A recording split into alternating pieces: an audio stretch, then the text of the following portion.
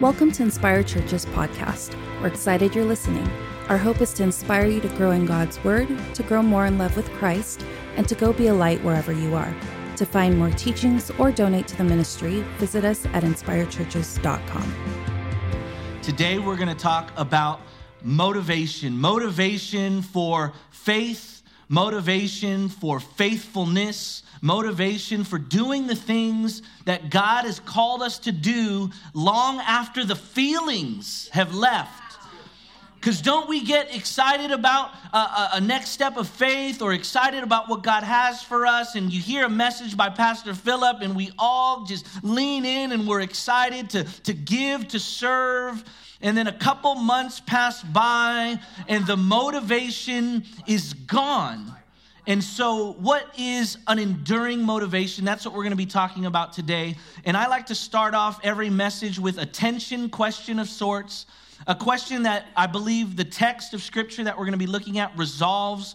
And so the tension question for today is simply this: what is the enduring motivation for persisting in living a life that is obedient and surrendered to Christ? What is the enduring motivation for persisting? Now, I just want to get a sense of the room here, who I'm talking to. I know there are some folks in this room who have been persisting in a life surrendered to Christ, following the Lord for over 20 years. If you've been a Christian, now hold on, now let me just make sure our hearts are right. This is not about bragging. This is not about posturing. This is just helping me understand who I'm talking to. So if you've been serving the Lord and doing your best to persist in faith for over 20 years, could you raise your hands real high? Raise your hands real high. Let's give these saints a big round of applause. 20 years plus, okay? How many folks in the room, let's go 7 years or more. 7 years or more. Nice and high, be proud. 7 years or more. Good round of applause. And then I just want to see like 2 years or less. 2 years or less. Raise them up high. Raise them up high. 2 years or less. Let's give these folks a big round of applause. And so regardless of where you are, it just helps me kind of see where the room is at. It becomes hard at different points along the journey. I have a couple burdens I want to share with you. A burden is like, this is what breaks my heart. This is why I hope you lean in to what we're talking about today. The first burden is the fact that I want to put it up on the screen here. Long obedience in the same direction is difficult. Eugene Peterson, he's the author of the Message translation of the Bible, the Message translation, and he defines discipleship, following after Jesus, as long obedience in the same direction. And long obedience in the same direction isn't easy. We want to give tithes and offerings, and we're compelled to do it and convicted to do it. But how many do you know when those ends are a little short? Come on, somebody. And when there's too much month at the end of the money, we don't feel like being obedient with the giving that we said we would do months and years ago or when January started. Long obedience in the same direction is difficult. Or how about when you sign up to serve? Come on, somebody. You sign up to serve and you show up early, and then 2 months later, you're like, I'm sick of showing up early. I don't want to do this anymore. You serve in the kids ministry, right? And you loved kids before you got into kids ministry. And let me just talk to our kids ministry volunteers who right now, they're serving, so they're probably listening to this by podcast or something long after it's done. Will we give our kids ministry volunteers a big round of applause? Yeah. Yep.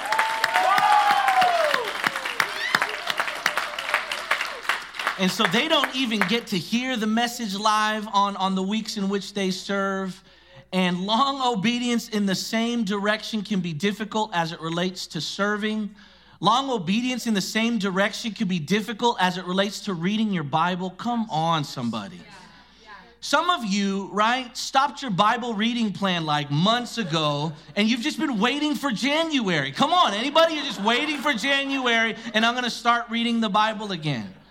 I'm going to start praying again. Like, I'm just going to restart. I think it was like January 20th of last year, I was done with my diet, and it was like, well, I'll just wait till 2020. We'll just restart it again.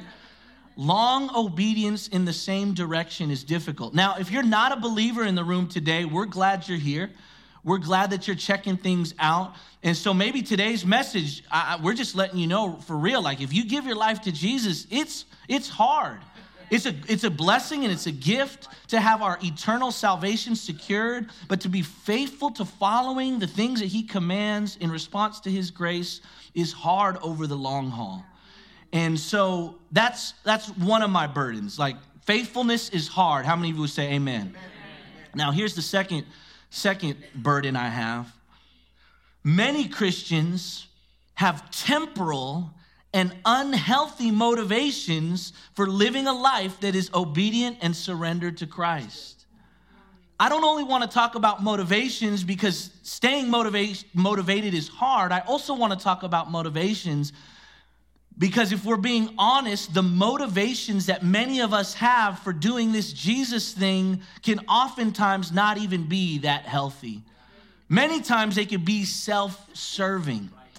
And you might say, come on, Ed, you don't know me. How are you going to come up here and tell me about my motivations? Okay, I don't know you, but I'm going to put some motivations on the screen, and let's try to locate ourselves. And let's be honest. And I'm going to be honest about some of my motivations, but we're going to put these motivations on the screen.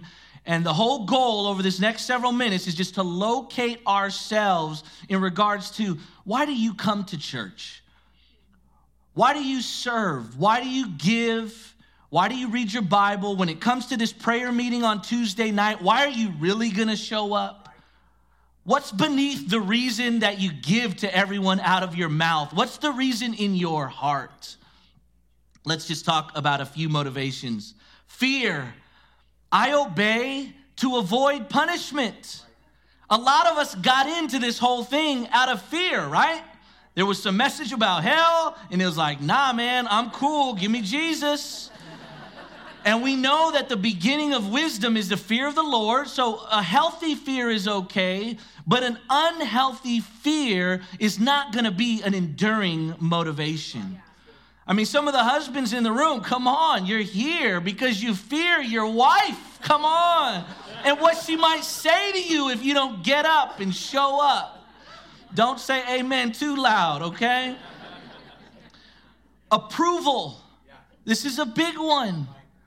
I want Pastor Philip to see me at the prayer meeting because I want him to think that I'm more holy than I actually am. I want to serve because I want my team lead, or because I want Jamila, or because I want the ministry leader to see me as faithful. So if I'm being honest, I'm not serving because I love the Lord. I'm serving because I want to be approved by people. How does approval play into the spiritual disciplines and the Jesus things that you do? Do you come to church because you want approval? If you're a teenager in the room, maybe some of you, I want my parents to approve of me. Maybe some of you adults in the room, you still have the voice of your mom or your dad or your guardian in your ear. And so you're literally coming to church and doing Jesus stuff for their approval. Satisfaction. I obey to experience joy. Now, there's nothing wrong with having the motivation of satisfaction. But like I mentioned before, what happens when serving in children's ministry or serving in guest services, in hospitality, or serving on the music team? It's no longer satisfying. What happens when the approval of Pastor Philip no longer matters to you? What happens when you no longer fear what God may do to you or others may do to you? Then you might stop because the motivation is gone.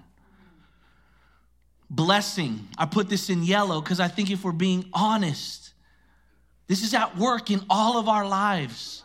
We do Jesus stuff because we want to be blessed. Come on. There's a big game tonight. And so our church attendance is a down payment on a 49er victory. It's a down payment. Some of you are here so you can literally say, but Lord, I went to church. Some of you, when you give your tithes and offerings, you're literally thinking to yourself at some point, this is going to hit. This is going to hit. Ed, how do you know? Because it was me for years. Tithing was my spiritual slot machine. I am giving not because I love the Lord. I'm not giving because I trust the Lord. I'm giving because I want to use the Lord to bless my ends and my means. Why do you give? And let me just, okay, is this me?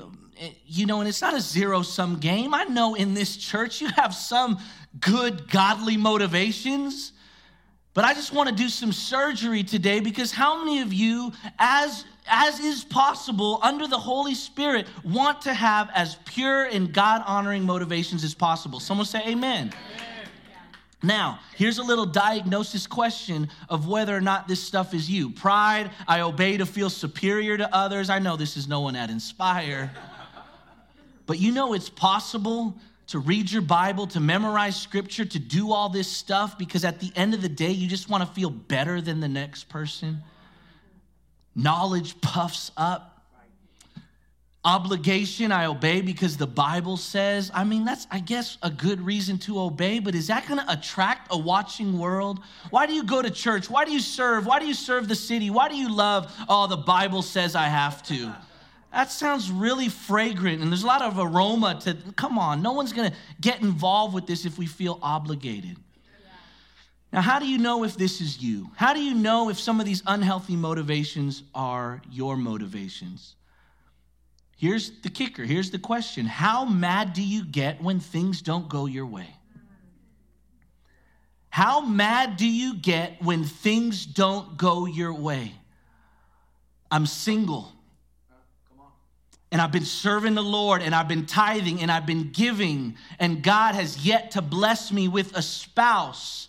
How mad do you get when things don't go your way? That kind of shows you I was serving, I was giving, I was doing all the things because I was hoping it was going to be the down payment on my spouse. What happens when the financial situation doesn't improve? What happens when you lose the home? What happens when you lose the job? And I become angry because I was giving and I was being faithful and I did what Pastor Philip said to do, and things got worse. What happens when I was praying and praying and praying, but the health situation doesn't change? I actually lose my loved one. That actually points to an obedience that might have been driven out of selfishness rather than worship. What is motivating you today? I've been there as it relates to giving. I've been there as it relates to prayer. I'll talk more about this later, but prayer in particular has always been difficult for me, because basically at the point where I think I'm wasting my time, I stop. Any of you ever been there? Where you literally come to the conclusion and you spiritualize it, it's probably not God's will. I'm just going to stop. I'm going to stop praying for this thing to happen. And so what is a deeper motivation than these things here? Is there something deeper? Is there something better? Is there something longer lasting? Is there something less selfish? The good news is the scripture has something to say about this. The good news is there is hope. There is a deeper motivation, and we are going to be today in a book that you've been in now, I believe, for 11 weeks.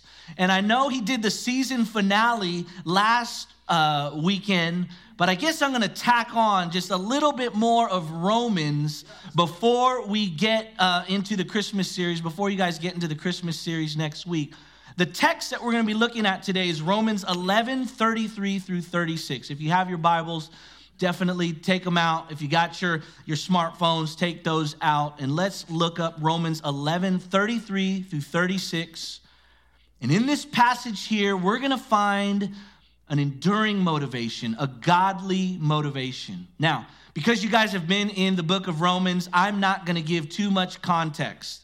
You guys know the Apostle Paul, writing to this church at Rome, Pastor Philip doing an excellent job of walking you guys through Romans. Now, let me give you some context, though, to Romans 11. Romans 11 comes at the tail end of what theologians and commentaries see Romans split up really into two parts. Romans 1 through 11, in a lot of ways, is the theology of the gospel. By faith alone, what you guys are learning, how we're saved by faith alone, grace alone, Christ alone. It's this outworking of what does it mean to be saved. In many ways, Romans 1 through 11 is all about that. And then Romans 12 on is how you work out that theology in your life. And so that'll be upcoming as you guys walk through the book of Romans. But at the end of Romans 11, these passages that we're going to look at and these verses that we're going to look at, what Paul is doing is giving a summary statement to the beautiful theology of the gospel. He's tying it up with a summary statement. Now, you know these verses you went over. For the wages of sin is death, but the gift of God is eternal life through Christ Jesus our Lord. For all have sinned and fallen short of the glory of God. We get these passages that if you grew up in church, you memorized at a young age. And then in Romans 11, at the tail end, the Apostle Paul sums it up. So if you're ready to jump into God's word today, if you're ready to discover the enduring motivation, could you just give me I'm ready? Ready. I'm ready. Just a little bit more, just a little bit more. If you're ready, say I'm ready. Ready. I'm ready. Here we go. Paul writes to the church at Rome, oh, the depth of the riches and wisdom and knowledge of God. God's wisdom is deep. His knowledge is deep. How unsearchable are his judgments. The way God judges, the way God determines what's right, what's wrong. The way God determines who gets this and who gets that and who doesn't get this and who doesn't get that. His judgments are unsearchable. Everyone say they're unsearchable. You can't find them. And how inscrutable his ways. Everyone say inscrutable. I don't even know what that means, but I think that's what his ways are. We don't even know what it means. Inscrutable, I don't know. That's what it is about his ways. We don't know. Unexplainable, ununderstandable, not understandable, hard to be understood. This is our God. Unsearchable judgments, inscrutable ways. Do you see God this way? Or do you try to determine his judgments?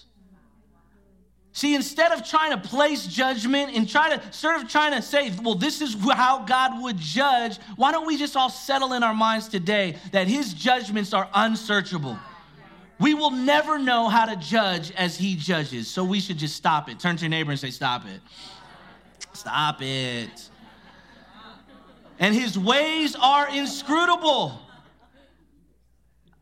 I don't even know. His ways are higher than our ways. As high as the heavens are from the earth, his ways and his thoughts are higher than our own. Let's stop trying to figure out his ways. And then he goes on to say, for who has known the mind of the Lord? Some will say nobody. Some will say not me. For who has known the mind of the Lord, or who has been his counselor? Some will say, I've tried. Haven't you tried to be God's counselor? Lord, this is what you need to do with my wife. Lord, this is what you need to do with my husband. Come on. He's not listening to me. So let me counsel you, God, on what you should do with my kids, especially that one I don't like. Come on. I love them all, Lord, but I don't like that one. You better help me.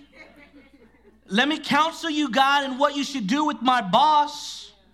Let me counsel you, God. Thanksgiving is coming up. Let me counsel you what you need to do with my mother-in-law. You better straighten her out because we're not going to go there again this year, Lord. And we try to counsel God. This is what you need to do for me, Lord. This is how you need to bring me along.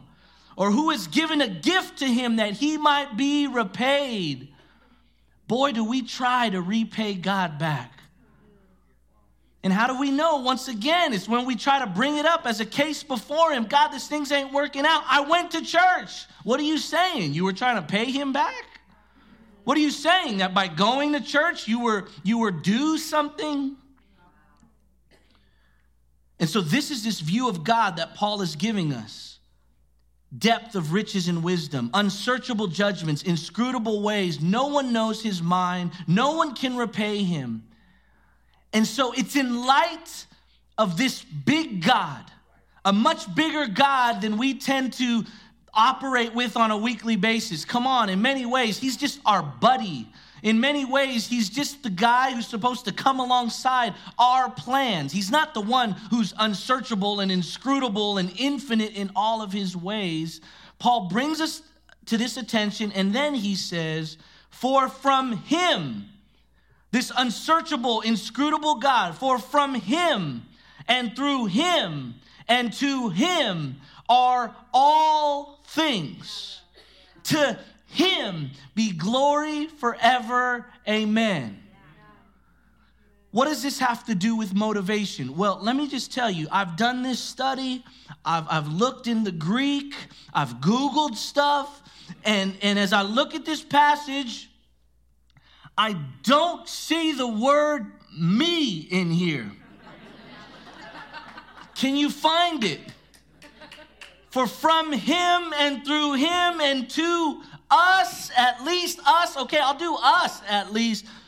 Us is not in here.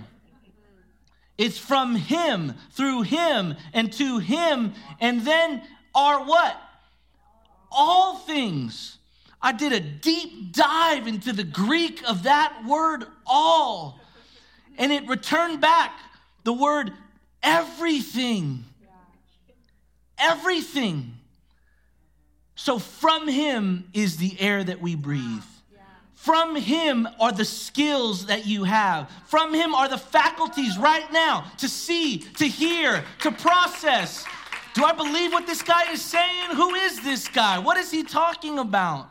You're discerning truth. That's all from him.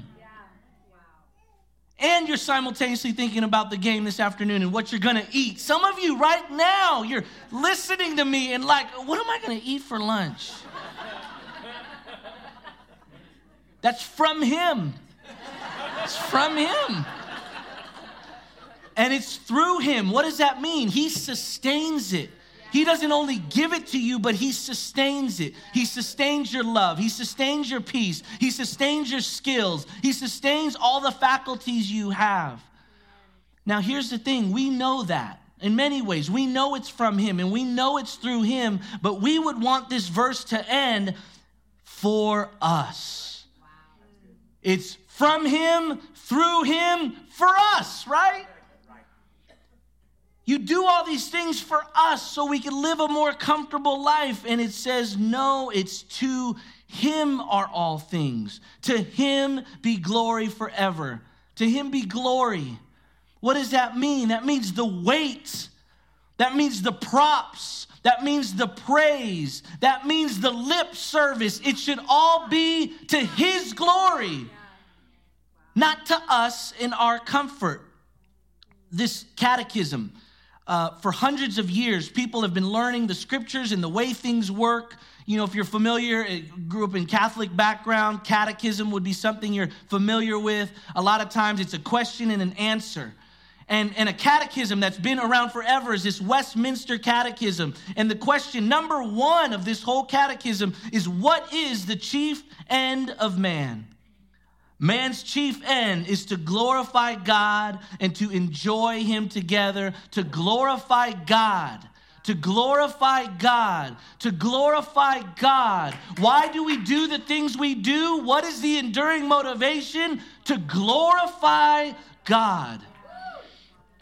So here's the thing. I'm a guest preacher. Who knows if he'll ever invite me back, but I'm just gonna let it loose right here. Is that okay? I'm going to give you just a sobering truth. I'm just the messenger. Here we go. God did not, everyone say did not, create you primarily to love you, bless you, or even save you. God created you ultimately to glorify himself. God did not create you to love you. He was fine without us. He doesn't need you.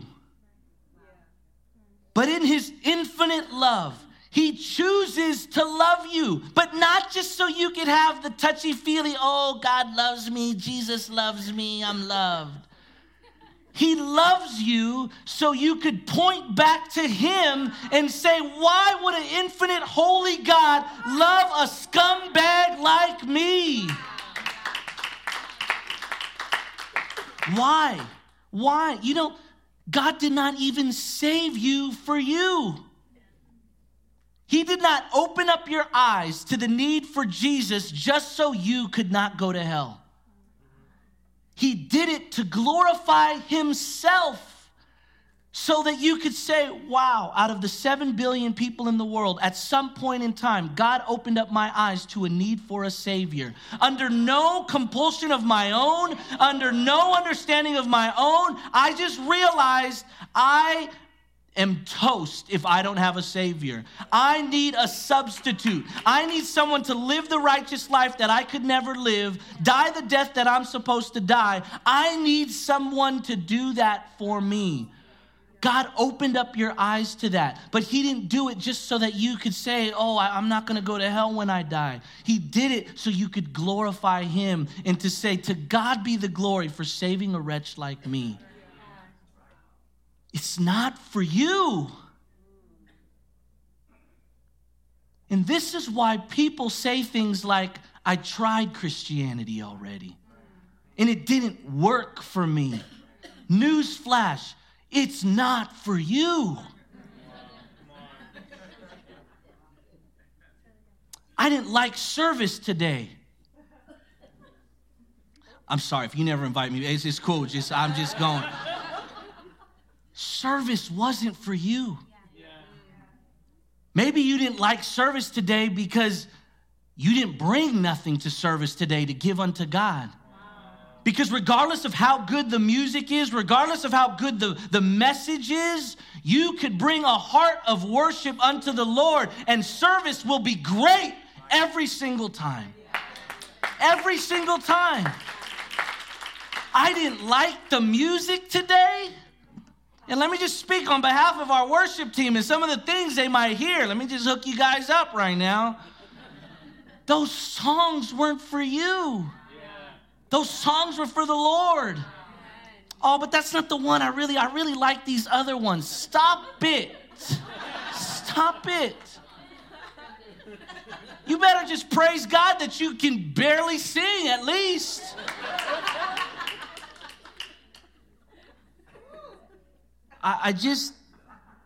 Here's why I think this is so important to me. The world needs to see a version of God that we praise even when he doesn't give us what we want. That's a God worth giving your life for. See, if we just do this Jesus thing because it's our road to our ends and our means, then what? The world just chooses a bunch of other stuff for that. And God is just our version of that. But if we could serve the Lord in suffering, if we could suffer the Lord through darkness, if we could serve the Lord even when nothing else is going for us, now that's a God worth worshiping. Amen? So I'm going to start to wind this down here. What is the enduring motivation, once again, for persisting in living a life that is obedient and surrendered to Christ, long after the feelings have left you? What is going to stick? I say it this way: the worthiness of God. The glory of God is the single enduring motivation, because the worthiness of God is the purpose of creation. It's why we were created. See, when you get in line with doing things for the reason why they exist, that's when it becomes easiest. Let me say that one more time. When you do things for the reason why they exist and you find the purpose of a thing and you actually use it for that thing, that's when it has the optimum output. That's when you get the optimum productivity, when you're actually using it for what it was made to do. I'm trying to think of an example off the top of my head. I mean, it's just like a pencil is only as glorious as when you actually use it to write things down. Yes, you can snap people's fingers with it and do all the different things we did growing up with the pencil, but it's ultimately at its best when it's used to write. Yeah. We are ultimately at our best when from Him and through Him and to Him is everything that's going on in our lives. That is when we are at our best, when we're worshiping God because He is God. Not because of what we're going to get out of it, but because who He is. Here's the other way I say it. The worthiness of God is the single enduring motivation because the worthiness of God is the never-changing reality. His holiness, His perfection, His infinitude, His glory, it will never change. Who you want approval from, that changes.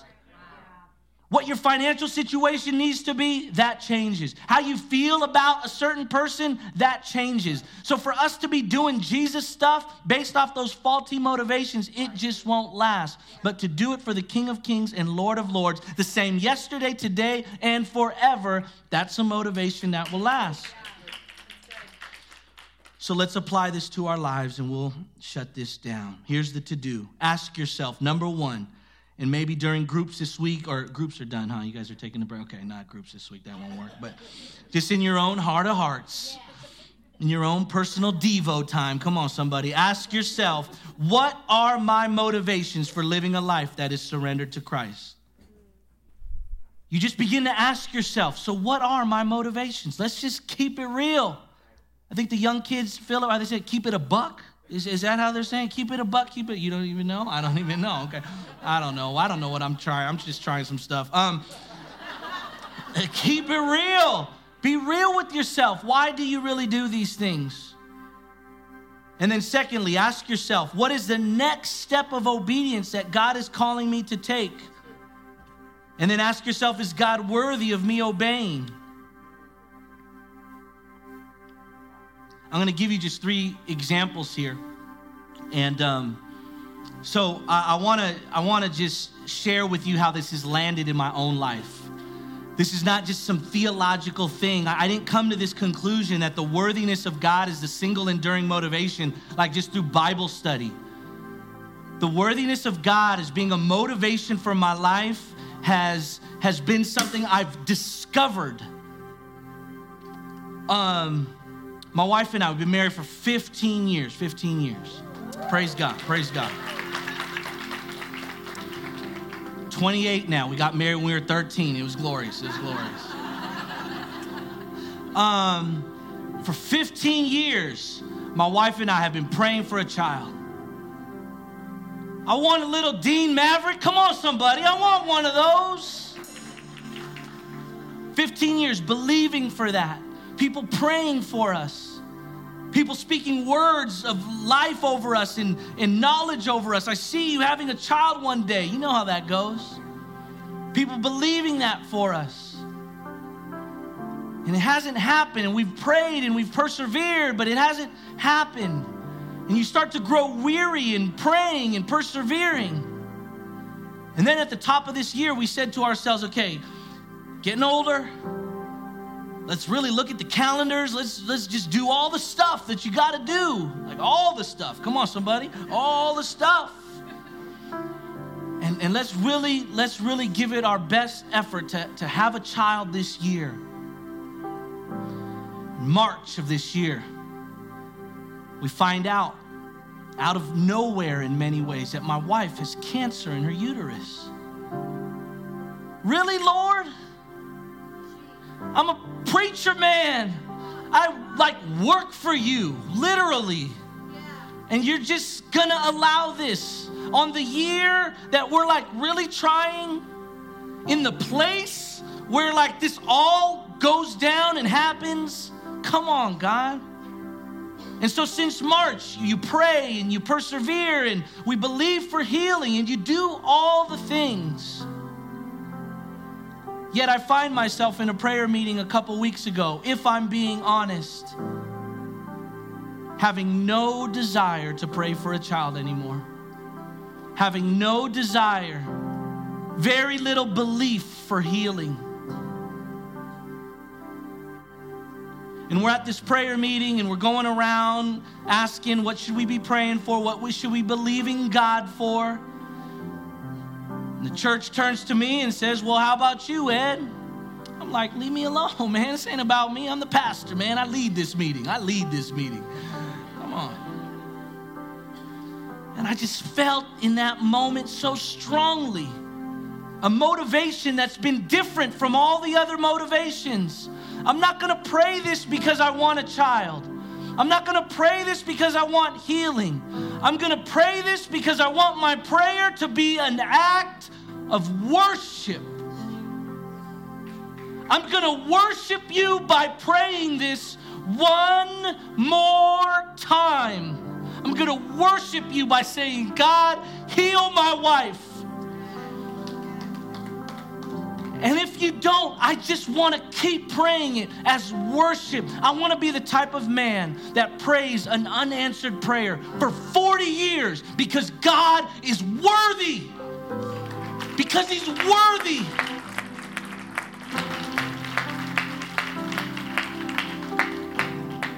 So what is it for you? Maybe it's to pray an unanswered prayer.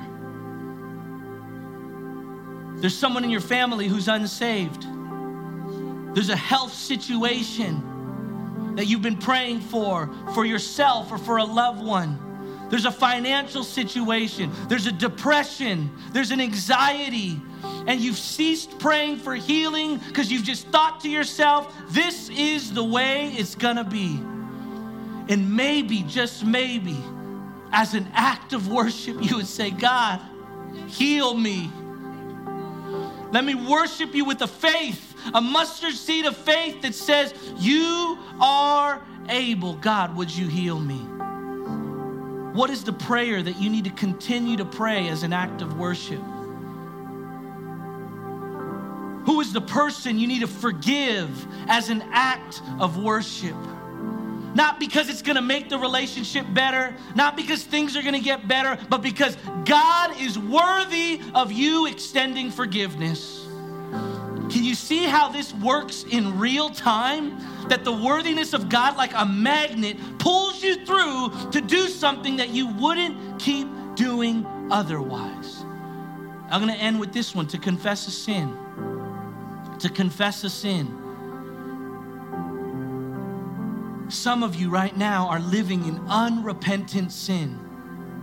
Some of you have hidden sins, and you are not confessing them because there will be consequences if you confess them. There will be shame if you confess them to your wife, to your husband, to your children, to your pastor. But what if you'll confess this week because God is worthy of your honesty? Is God worthy of you being honest? Is he worthy? Is he worth it? Here's what we need to start saying to ourselves when we don't serve him, when we don't confess, when we don't forgive, when we don't pray. Let's just be honest. Can we just agree to all just say, he's not worth it? That's why we stop. Because to you, he's not worth it. It's not worth it. But when you see him as worth it, it will pull you through to do things that you thought you would never do. He is worth it. Blessing isn't even worth it. Let me just tell you, approval isn't worth it. Not being fearful, that's not worth it. God alone is worth it. Let's close with Jesus. How many of you want to see Jesus as we close? Can we see Jesus? Let's look at Jesus as our example. John 12:27-28. Now is my soul troubled, and what shall I say? just moments before he's going to go to the cross, Jesus is struggling with motivation. He's troubled. He says, Father, save me from this hour. I don't want to die for the sins of all humanity. I don't want to do this. Save me. But for this purpose, I have come to this hour, Father. What? Glorify your name. Christ is our example as the one who glorifies Jesus through his obedience. But it gets better. It gets better. Christ is more than our example. Christ is our substitute. Christ is not just our example in glorifying Jesus through his obedience. He's our substitute. What does that mean? That means that we don't have to have our motivations right to be right before God.